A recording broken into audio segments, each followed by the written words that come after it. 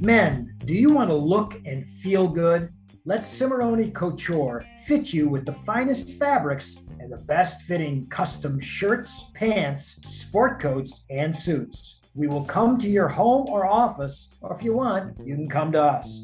We look forward to being of service to you. Call Missy, our CEO, at 216-496-2592. That's Cimarroni Couture, 216-496-2592.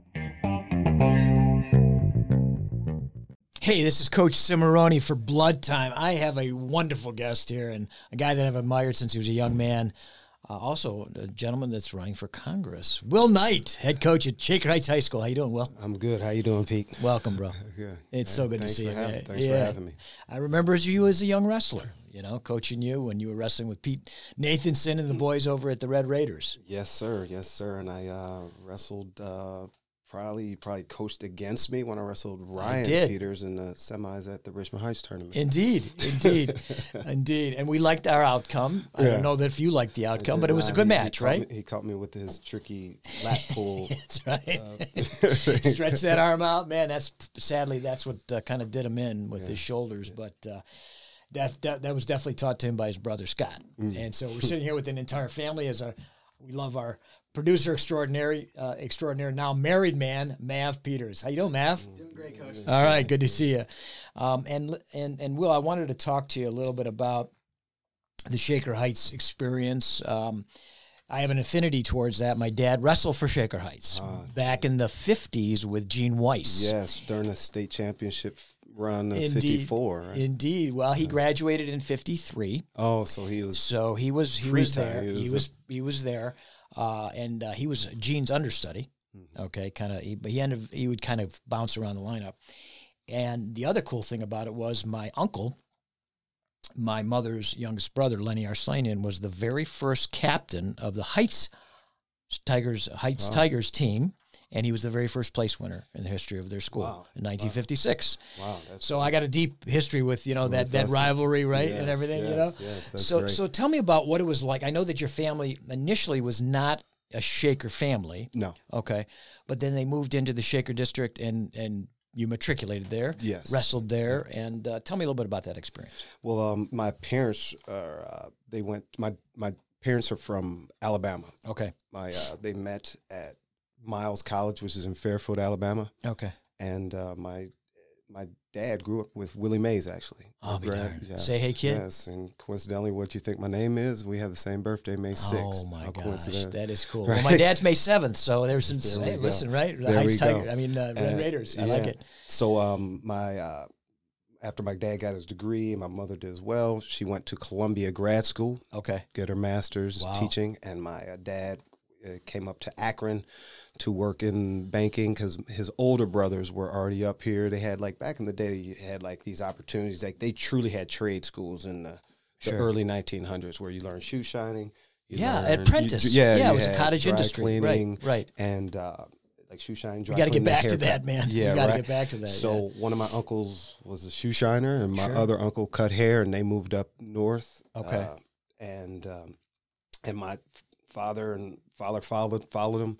Yeah. And my dad got a job at a bank and was the first black man to get a job in a bank who wasn't a custodian in Ohio. Oh, that's fantastic. And it's been in your family now with Angela. Your sister just retiring as a banker for what, 30 years or something like that? Maybe more. Yeah, well, because she was in banking and she was same thing, a bank teller when she was 18. Holy cow! That's fantastic. So and then that had to be amazing, right? So that you have this father that's really a trailblazer, to lack of a better term, right? Yeah. And so there had to be some interesting experiences that I don't know, did he share some interesting experiences with some of the people that were his contemporaries? Oh, goodness gracious. There's so many things that, the thing about it, later in his life, my father passed away 3 years ago.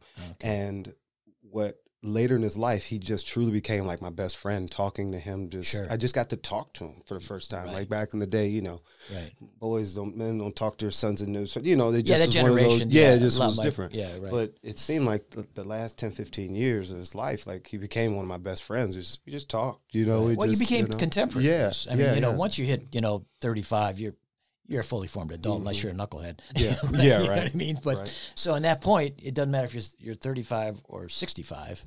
There's a lot of commonality there, life experience. Yeah, totally.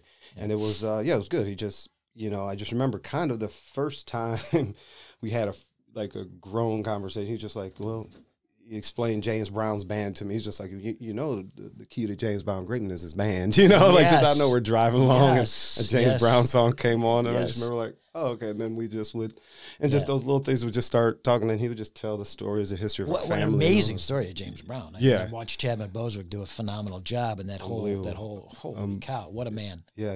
Unbelievable. Good, bad, or indifferent, he was a man. Yeah. So we, so then they moved from Akron to East Cleveland where he was working in a bank. And what bank? It was in, he started working with like First Ohio Savings and Cleveland Trust. Okay. And then what he was doing along East Cleveland, along a Superior kind of corridor, he was giving like minority-based loans to people who couldn't get them. And we had a lot of different stipulations to black and brown people who couldn't get loans.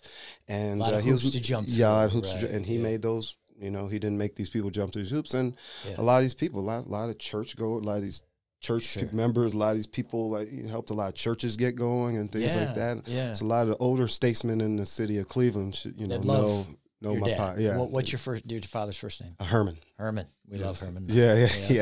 Okay. Yeah, and then they moved to Shaker in the late 60s, and that's where So you were born what year? Right around 70? I was born 73. 73.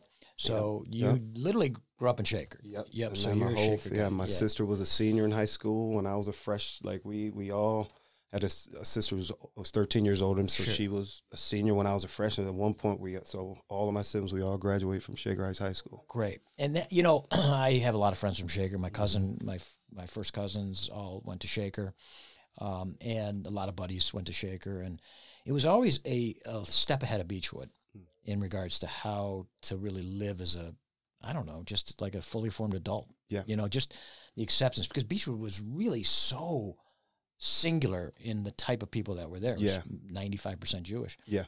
But it was an amazingly similar in that they wanted to be educated. Yes. Okay. Mm-hmm. So was that your experience? That everybody had sort of an open mind and just learning about other people? Yeah. And ultimately, like when I was talking to a good friend of mine, his name is Oliver Guinness, and he, when I kind of told him that I was running, and he talked about knowing the charter of what Shaker was trying to do. Okay. And it was one of those communities that understood that, if we're accepting of different cultures and we help cultivate that talent and their parents participate, let's see what can really happen. I love that. Because there's a lot of communities, which is still the case, where they kind of get in the way. Right. They get in the way. They're doing harm. Yeah, doing harm. Yeah. And at least do no harm. Exactly. Right. And it seemed to me that Shaker just decided, like, what if we don't get in the way?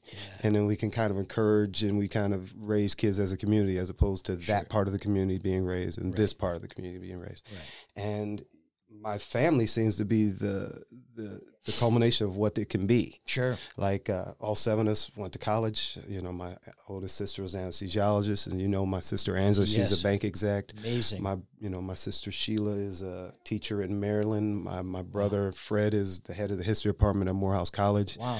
And my brother Mike's a businessman in painting, and my brother Herman is the same. He's a contractor in the D.C. area, owns companies of contracting companies. So what's your mother's name?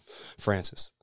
We love Herman and Frances. Yeah. What a great combination, right? I mean, we were just talking about Scott and Debbie, what they've done with those three boys. Yeah. Maverick, Brock, Frances. And Royce, so absolutely. Frances was like, you really understand, and, which is kind of tragic. My mother passed a year and a half ago, and she, and what I understand is taking care of a house by myself. Yeah.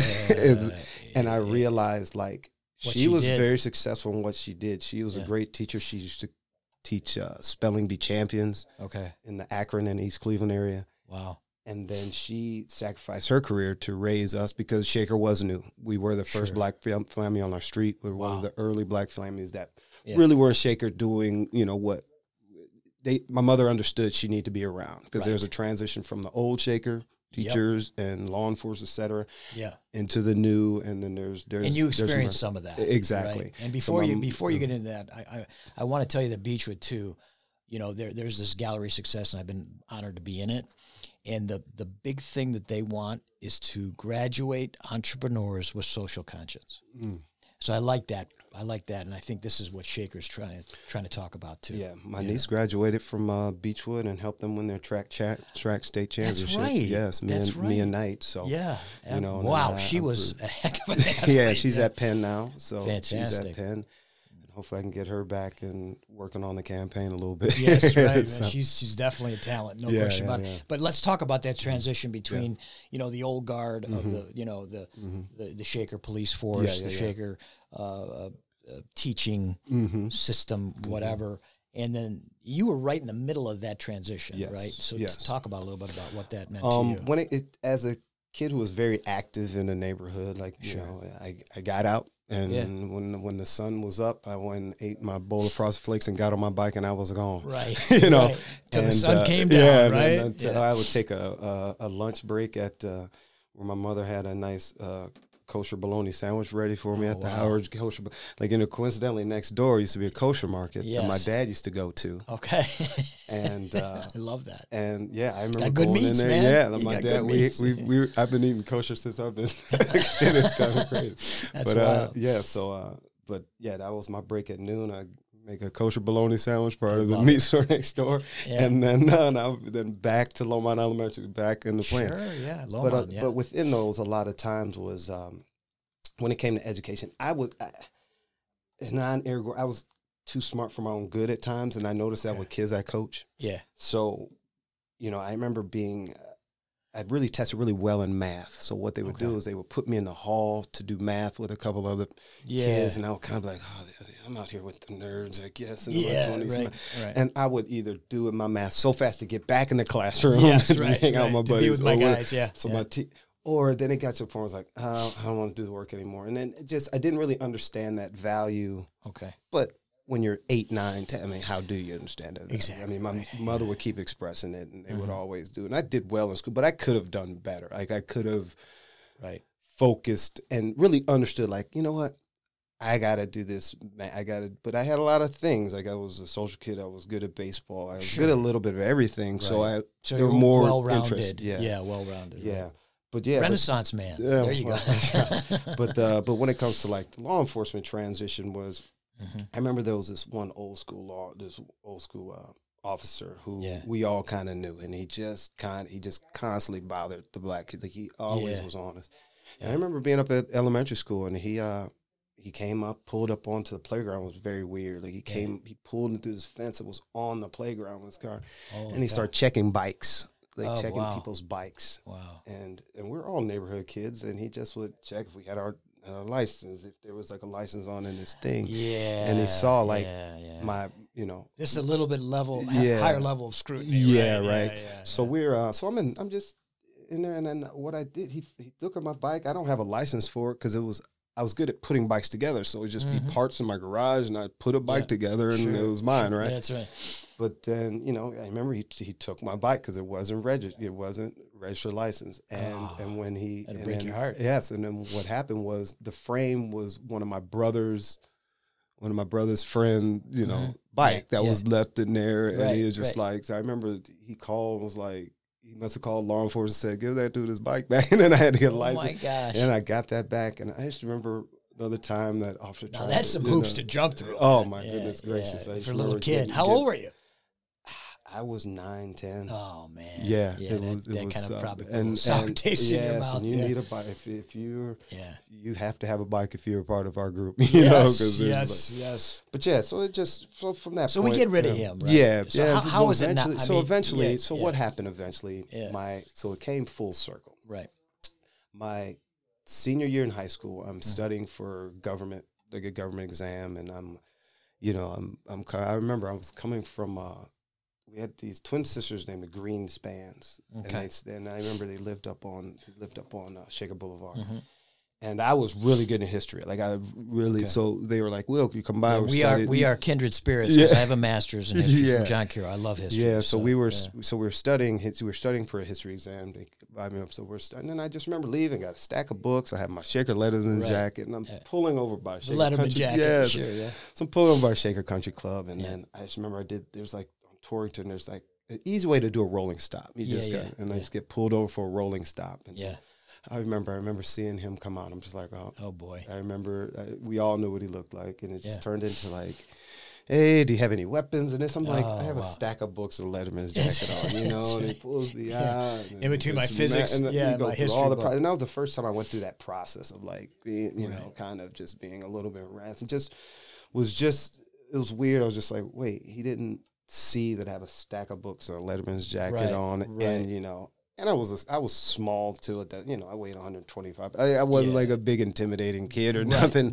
And me being 16, I looked 14. I looked young for my age too. So I'm like, where is do you have a license? like where that should have been more of the question. Exactly right. You steal your dad's car or something? Yeah. So as he, and you know, as we found out that he was gone. Yeah.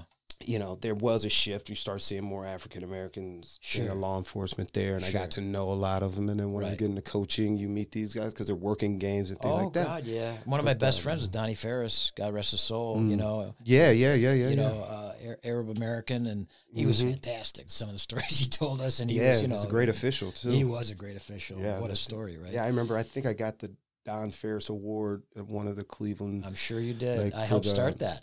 Yeah, 1996. Yeah, that was some maybe like out of college. There was something that I got. Yeah. We still give those away. I'm the president of the GCWC away, and we just gave this. I think we gave the Don Ferris to Sal Perrine. Oh, great. Paul Perrine's son. And I helped that process. Yeah, I've worked with Perrine as well. He's terrific. Yeah, he's great. So let's get back to this and kind of put a little bit of a bow on it. Yeah. How was the socialization for you as a high school student? You know, at Shaker, what was that like? Well, it seemed that the thing that was good about it is that kids were from neighborhoods. They were from, like, we grew up together. Yeah. Like, so. That's what I experienced. And then we learned, when we got to middle school / junior high, because Shaker, you know, Shaker Middle School was the first year, called Shaker Middle School the first year I was in 7th grade. Right. And then you meet kids from other areas, but you might have known them because of Shaker Boys League or something like that. Yeah. And then after middle school, you know, but then when you get into high school, you just know the older brothers. Was it still was it still Byron and no, they got rid of that. We were the first year where we had no Byron. Yeah, we were at Byron, which was quote unquote Shaker Middle School, and there was no Woodbury anymore. Woodbury, right? Okay. So they kept the building, but it was like it was still used for the swim team was there, and that's where our wrestling team practiced. Right. And who was your head coach? Dave Sedmak. Great guy. Yeah. Yeah, he coached over at Beechwood. He was a football coach as well, and great guy. Yeah. I mean, just a great guy. Talk about being ahead of the game. He was ahead of the game. He told me, he said, Will, when your team is like, Beechwood had non-traditional football, you know. Sure. So he said, what you do is you put your best athlete at quarterback.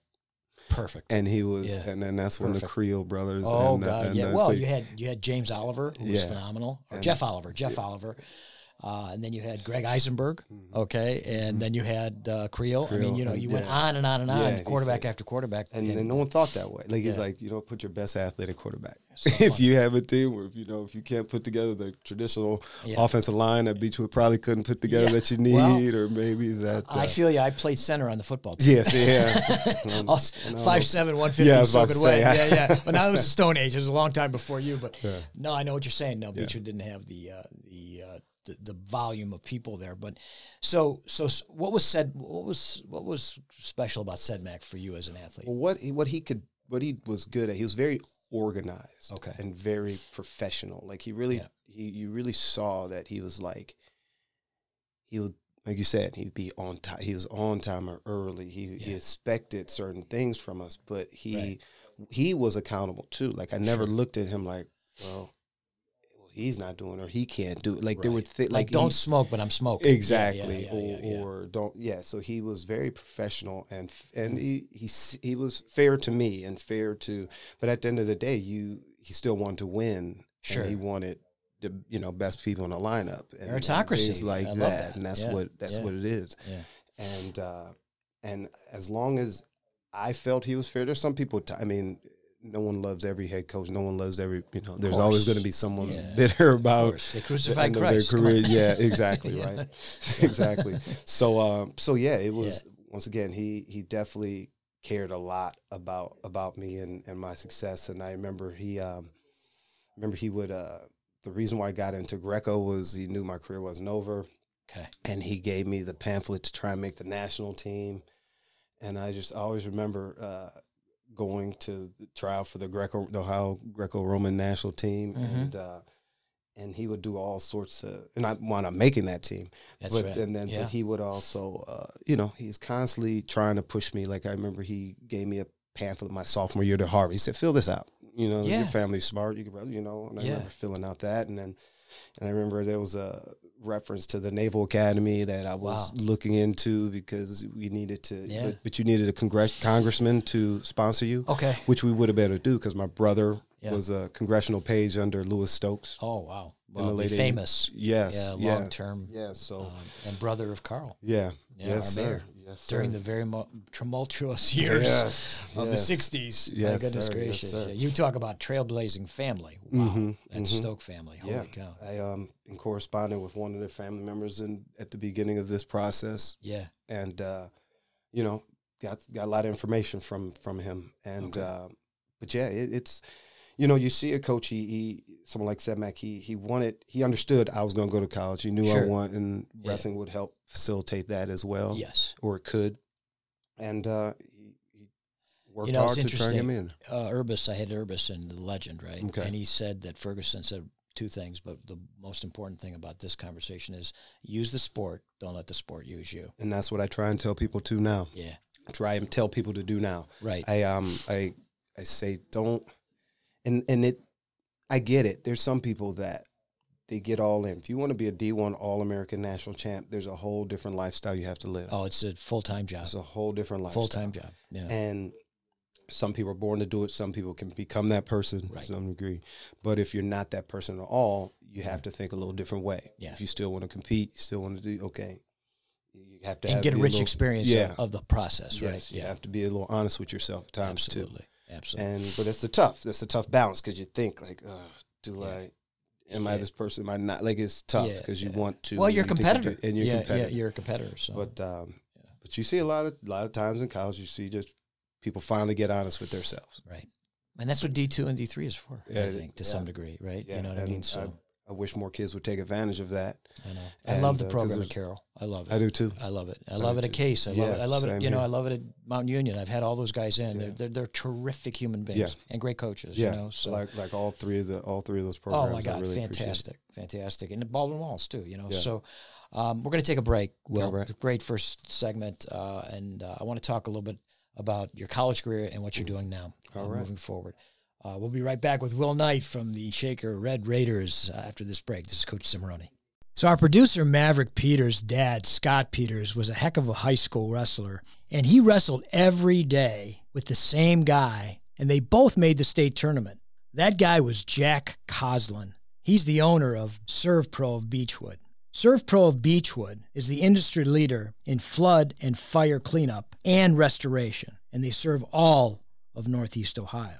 But they're also short of staff. They're looking for team members. And if you're willing to work hard and help homeowners and businesses get their lives back in order and work with a former state qualifier, seek out Serve Pro of Beechwood. They will provide training, support, and of course benefits. So if you're looking for that good entry-level position, seek Jack Coslin, the owner of Serve Pro of Beechwood, at serveproofbeechwood.com. Jack Coslin, thank you. Defense Soap at defensesoap.com. In the midst of our current health crisis, we at Blood Time want to thank Guy and Gus Seiko and the team at Defense Soap as a beacon of our protection. Body wipes, skin cleansers, bars of soap, shower gels, and disinfectant tablets. All this and more as Defense Soap is on the front line of our protection. Thanks to the Seiko family and their team at Defense Soap. Check them out for all your protection needs during these precarious times. Defense Soap at defensesoap.com. This is Coach Cimoroni. I trust you are well and about to emerge after this most challenging of years. In all that we have collectively been through, we can still find that silver lining.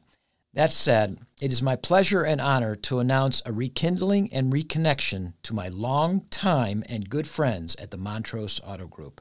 Mike Thompson, Chris Mills, and the incredible staff at Montrose Westside have afforded me and Razor, my company, an opportunity to present the outstanding lineup of high-quality vehicles in their stable. Jaguars, Range Rovers, Volvos, and a bevy of high-quality pre-owned vehicles are at our and your disposal. I look forward to being of service to you and your family, friends, company, and associates at your request and direction. Let's get together soon to discover how we may be a solution to your driving requirements and desires.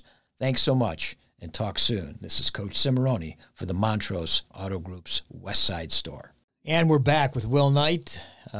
Will, great first segment. I want to talk a little bit about, now you get into college, you're at Ohio State, the Ohio State University, and you're wrestling with some amazing human beings. National champs, and yep.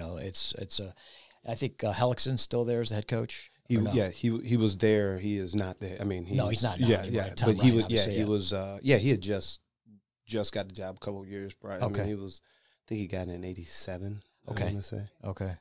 And because then Mark Coleman transferred. Sure. And then that was his first national champion, '88. Yes. Yeah. And then, I don't know if the Scove brothers was Russ's, but I want to say, but Jude and because they got 86, 87 was Scove. Yeah. But then, and we, but I was a tryout walk on. Okay. And most people, I was trying to figure out where I wanted to go to college, and right. I went 4 for 4 in my application. I applied to OU, Miami, Ohio, right,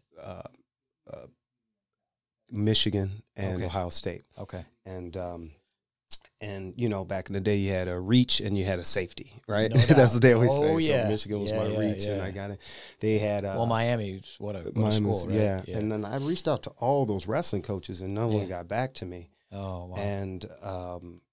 And I was just trying to figure out where I wanted to go, sure. and Michigan had called me, the administration. And it's interesting because, Michigan had our Cleveland boy, Joe McFarland, and Miami had Chuck Angelo, another Cleveland boy. Angelo thing, I was prepared to go to Miami if he had gotten back to me. That seemed like we sent a lot of guys down there. We had sent Ryan Peters, Aaron Grossman, Brian Zeit, all those guys. And Pete Nathanson went there. Oh, Pete, yeah. So I was looking to, because I just knew I wasn't done wrestling. Mm-hmm. So after I found out what Michigan cost, big number. I settled on going to Ohio State. Gotcha. So my mother, I'm the youngest of 7, and my mother always wanted someone to go to Ohio State. Yeah, be a Buckeye. And sure. that they thought she thought my sister Angela was gonna go. Okay. And but wound up being me, and I went and tried out. Like I had to pretty much. The very first day of school,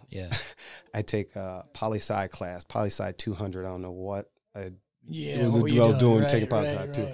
That was the shaker arrogance in me. Okay, I was like, we're smart. We're coming down here. So I got that poli-sci poli-sci 200. Right, and then but I come in. I'm wearing my day one of school clothes, and then Kevin Randeman walks into class. Oh boy. And he walks in, he's wearing the total opposite of what I'm wearing. He's wearing a string tank top. Yeah. And like some tight shorts. Oh, wow. And walks in. And he's Randleman. And he's Randleman. And he just came off of being the national runner-up. Sure. Yeah. So this is the fall of, he got pinned in the national finals. Yeah. And and I see him, I'm like, all right, that's Randleman. Let me go. So then when I at the end of class, but it's funny, he sat in the front of the class. He sat right in the front. Yeah. And then when we get out of class, I kind of hustle to get up to him. I'm like, hey man, you Kevin Ram. Like I remember he's like, hey, I'm with. He's like, I know who you are. I'm like, I said, he said, yeah, you beat my cousin at Brecksville. And I beat his cousin in the semifinals at Brecksville tournament. I love that. My junior year, I upset. I pulled an upset on him. I love it. And then, and Random was there. I didn't know. Yeah. And then, And then from that point, I said, yeah, I'm trying to walk on. He's like, what? You ain't going to be on the team? I said, well, I've tried to talk to the head coach. I don't know what it is. And then he said, he's like, come with me. So, oh, man. But, I would start with the first part where I messed this up, where I said, what made me come here? I said, I was watching the national finals, and I saw you wrestling. He's like, I don't know if language he said. Yeah. He's like, that shit ain't gonna happen again because he got pinned, right? And I remember he looked at me. I was like, all right, man. That's right. So then so he's like, come with me. So he takes me to St. John's Arena. Okay. And we go into the bowels. I'm like, oh, I didn't get to just go in this place or whatever. So we go in this training room. He takes me into St. John's. Basketball team's practicing. He's waving at like Jimmy Jackson. Like it's like it's kind of crazy. Like he's like such a rock star. I'm like, you're a wrestler. Yeah. And he is a rock star. Yeah. Yeah. And then we go in there, and they had this in the training room. They had this machine called the Ubi. Okay. Which is like a bike for your arms. Sure. And it is the toughest workout. Yep. Ever, right? It's like so rowing. They do a 10-minute workout on the. He said, "All right, you got to do this 10-minute workout with me." Mind you, I have like a button-down T-shirt, button-down shirt. I'm dressed nice. Yeah, that's right. Yeah, he puts me through this, and I'm going through this 10-minute workout. And you couldn't drop below this line. He's like, "You stop below this line, you're starting over again." And this, so this is the hardest work I've ever done in my life. Yeah. And then after I'm done, I'm soaked with sweat. Oh my God! In my dress clothes, and then he's like, "All right, I'm gonna talk to Russ for you," and then he leaves, and I'm in the I'm just like, "What?" And then So then after that, I never heard from him again. He dropped that class. So then I had to get ready for the Ohio Open, and every freshman was just like, "Man, what are you doing this for? You're gonna lose. You're gonna everyone," because everyone's telling them like it is the toughest preseason tournament.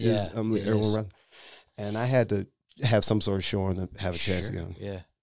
So when I get there, I remember Dave Range was coaching me. Oh my! And then I'm like, I just kind of start winning matches there. Yeah, you know what I mean. Yeah. And then it gets to a point where then I wrestle Jay Michael. Now I just remember Jay Michael, like Jim Jordan was coaching Jay Michael. Yeah. And then Dave Range was coaching me.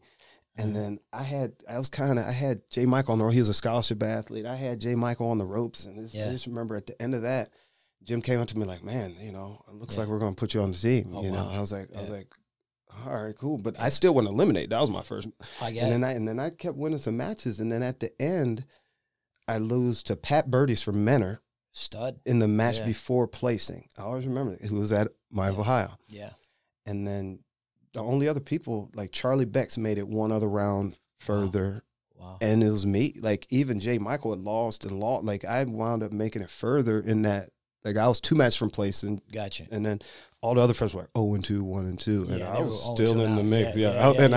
So that the eyes were open. Yeah. So, and at that point, then they let me on the team, and I was able to start in the winter quarter. Right. After everything. Right. And so you had a career there. Yeah. Yeah. I mean, you made the national a couple times, right? National tournament? Yeah, I made the national tournament my senior year. I was ranked, top 10 in the country. Okay. I was third in the Big Ten my senior year, but my redshirt sophomore year, I was bouncing around a lineup. I was trying to find my space. You wrestled heavyweight one time. I wrestled 190. Yes. Okay. Yeah, I wrestled. You're not a 190, brother. No, not at all. I wrestled 8 of the 10 weight classes that year. I'll be done. 8 of the 10 in my career, but I wrestled 5 weight classes that year.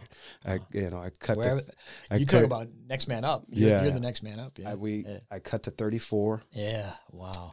And then I remember. I don't really remember that day as much. It was so crazy how much weight I cut. Yeah. And how I'm you can't 6 do that anymore. No, you can't at all. No. And I remember I wrestled Dan Carcelli at Cleveland State. And that is one match I don't remember anything about. I don't remember the day. I still don't remember recovering. Yeah. Then I wrestled 142 at the Ohio Open. Okay. Then we didn't wrestle anything at 150, but then I traveled with the team as a backup to Oregon. Okay. We had this team over winter this thing over winter break. Yeah. And Mitch Clark was a freshman on the team. Oh, sure, yeah. And just talk to him. But then what happened was he became ineligible. Okay. So I remember I wrestled 158 at an event there. Wow. And then with Mitch Clark becoming ineligible, we came back with a spot at 167. Holy cow. So then when I came back, I was the starting 67-pounder. Oh, my God. So you were eating, man. Goodness gracious. Yeah, and I kind of finally grew into, like, I got over trying to be a weight cutter like that. Yeah. And then what are you walking around with right now? Probably 170, between 175 and 180. Yeah, you look lean and mean, man. You know? So you look lean and mean, man. So so that's your experience there, and was there a positive there that you took that said, you know what, I can do this stuff, I can, and then what did you take with it, you know, from that experience? What I learned, what I fell in love with was the brotherhood of the guys that I met. You meet people from so many different places, right? You know, I have friends from West Virginia, and like you mentioned, Ms. Clark from upstate New York, right. And then Nick Nutter from Medina, yep. And then like my buddy Eric Smith from Dayton, and sure. like you just meet these different people from different places, yeah, and you just see how different everyone grew up. But then the one thing you guys just wrestle together, and you bleed right. together, and right. you sweat together, yeah, and that's the age that, you know, you're growing into your manhood and doing it with some other hardworking people, and, you know, those relationships I have forever. Sure. And I wouldn't trade any of that experience for the world. That's a fantastic, it's poignant, right, mm-hmm. to you and to us as athletes, but also just as people. Yeah. Was there somebody special? You know, was there somebody that said something to you or did something to you that just stood out and said, man, that's wild. That's something. It's a combination of a lot. Like it's a lot more, because I understood when my dad, I used to always want to be a pro baseball player. Like I grew up and my dad would just tell me, like, look, I grew up Willie Mays. Like, he's like, and he's like, he was the greatest athlete he's ever been around. Like, sure. Just like, and at the end of the day, my dad was like, pretty much, you're not that. And I'm like, that's a pretty high bar, Dad. But but it's like one of the top 5 of all time. Yeah. But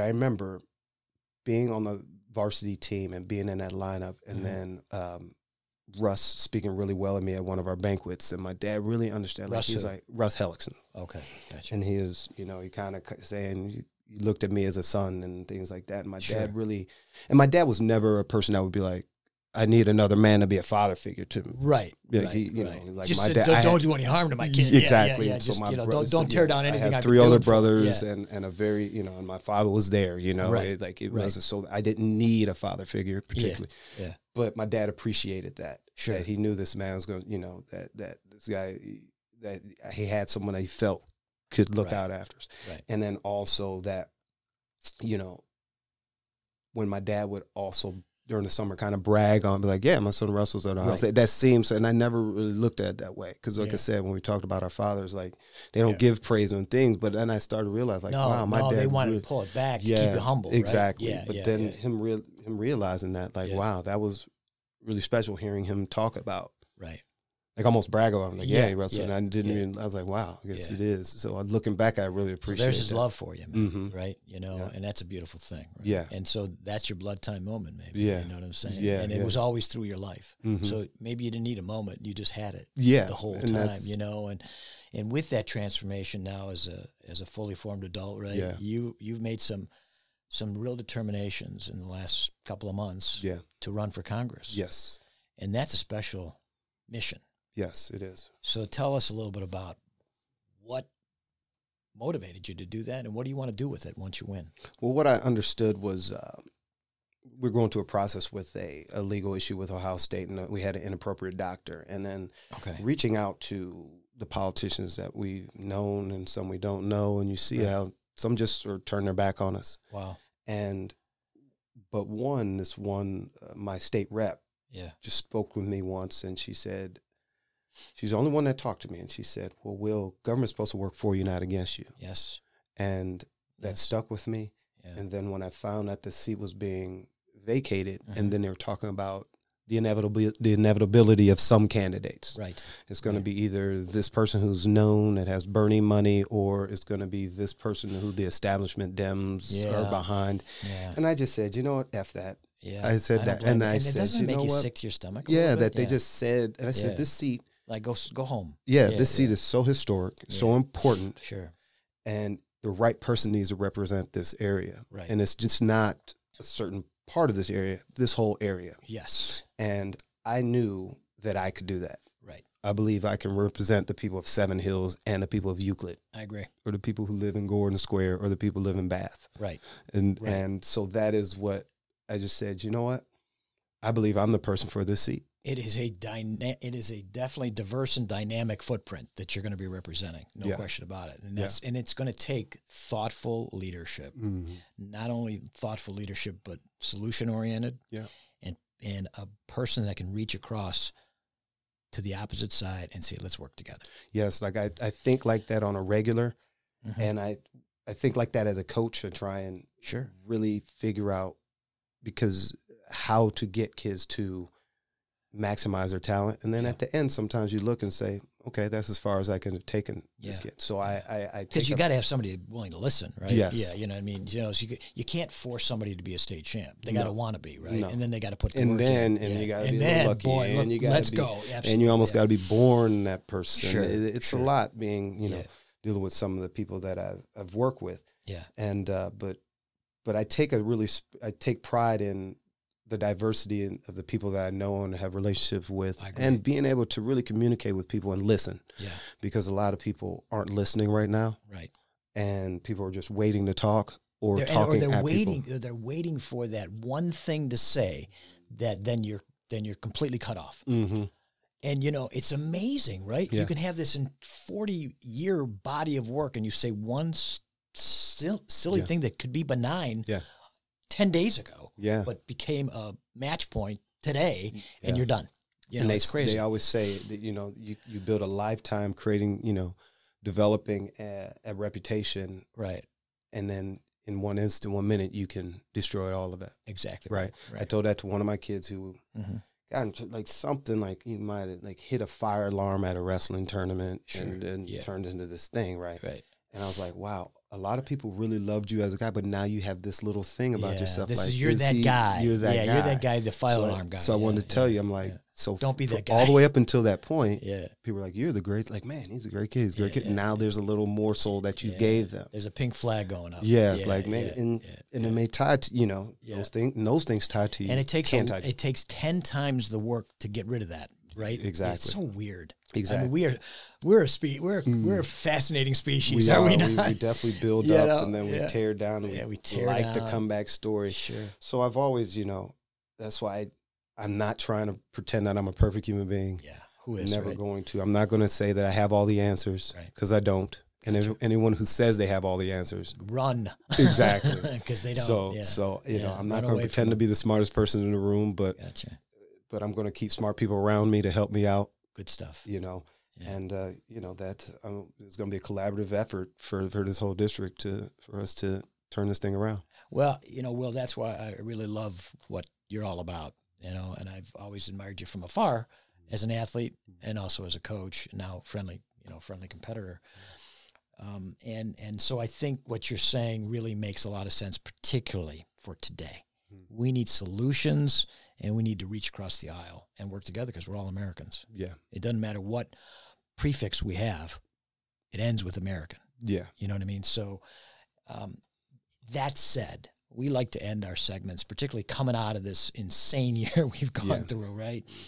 The tough year. I just interviewed my 3 captains, you know, and I want to memorialize what they went through, right, as athletes and as seniors, you know. I want you to leave the audience with 2 things, word of encouragement and a word of inspiration from your mind and your heart. As hard as you think you may have it, someone does have it worse. And then it's very obvious, but we tend to forget that. Sure. But at the end of the day, whatever you're going through, for the most part, you just got to get up and keep moving forward. Yeah. As hard as that is, like the last 3 years, I wouldn't wish my last 3 years on anybody. Okay. But at the end of the day, I wouldn't trade it in either. Like, you know, both my parents passed, my sister passed, and we have this huge lawsuit with Ohio State and a lot of things going on. And it's very and we're trying to coach in COVID. Yeah. But I'm still here. Yeah, you are. I'm still pushing forward. I'm going to fight for people. I'm always going to fight for people and fight for my kids. I'm going to fight for, my wrestlers. I'm going to fight for my friends. Right. I'm going to try and help people best I can. Right. At the end of the day, I'm not perfect. Right. And no one is, but we all should just be trying to work to make things better together if we can. Yeah. And I believe that we can get to a better space again if we just start listening to each other. Yeah.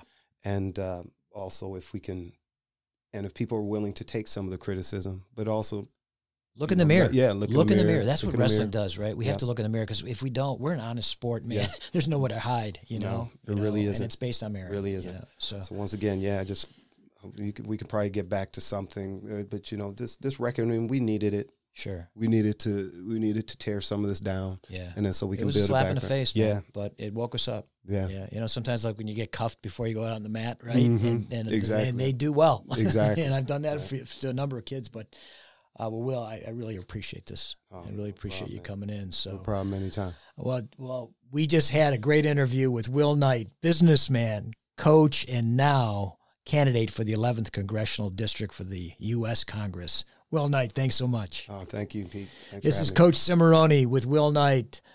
We are all blood, love to all. Blood time, Coach Cimarroni. Hey, have you ever wondered how the ultra wealthy grow their real estate portfolio so fast and furious?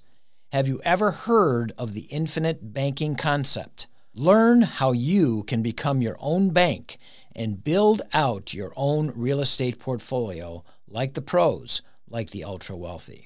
Call Ed Knezovich or Ryan Miller at Next Level Continuing Education at 614-648-2440. Learn how to purchase investment real estate without spending $1 of your own capital through Next Level Continuing Education. 614-648-2440.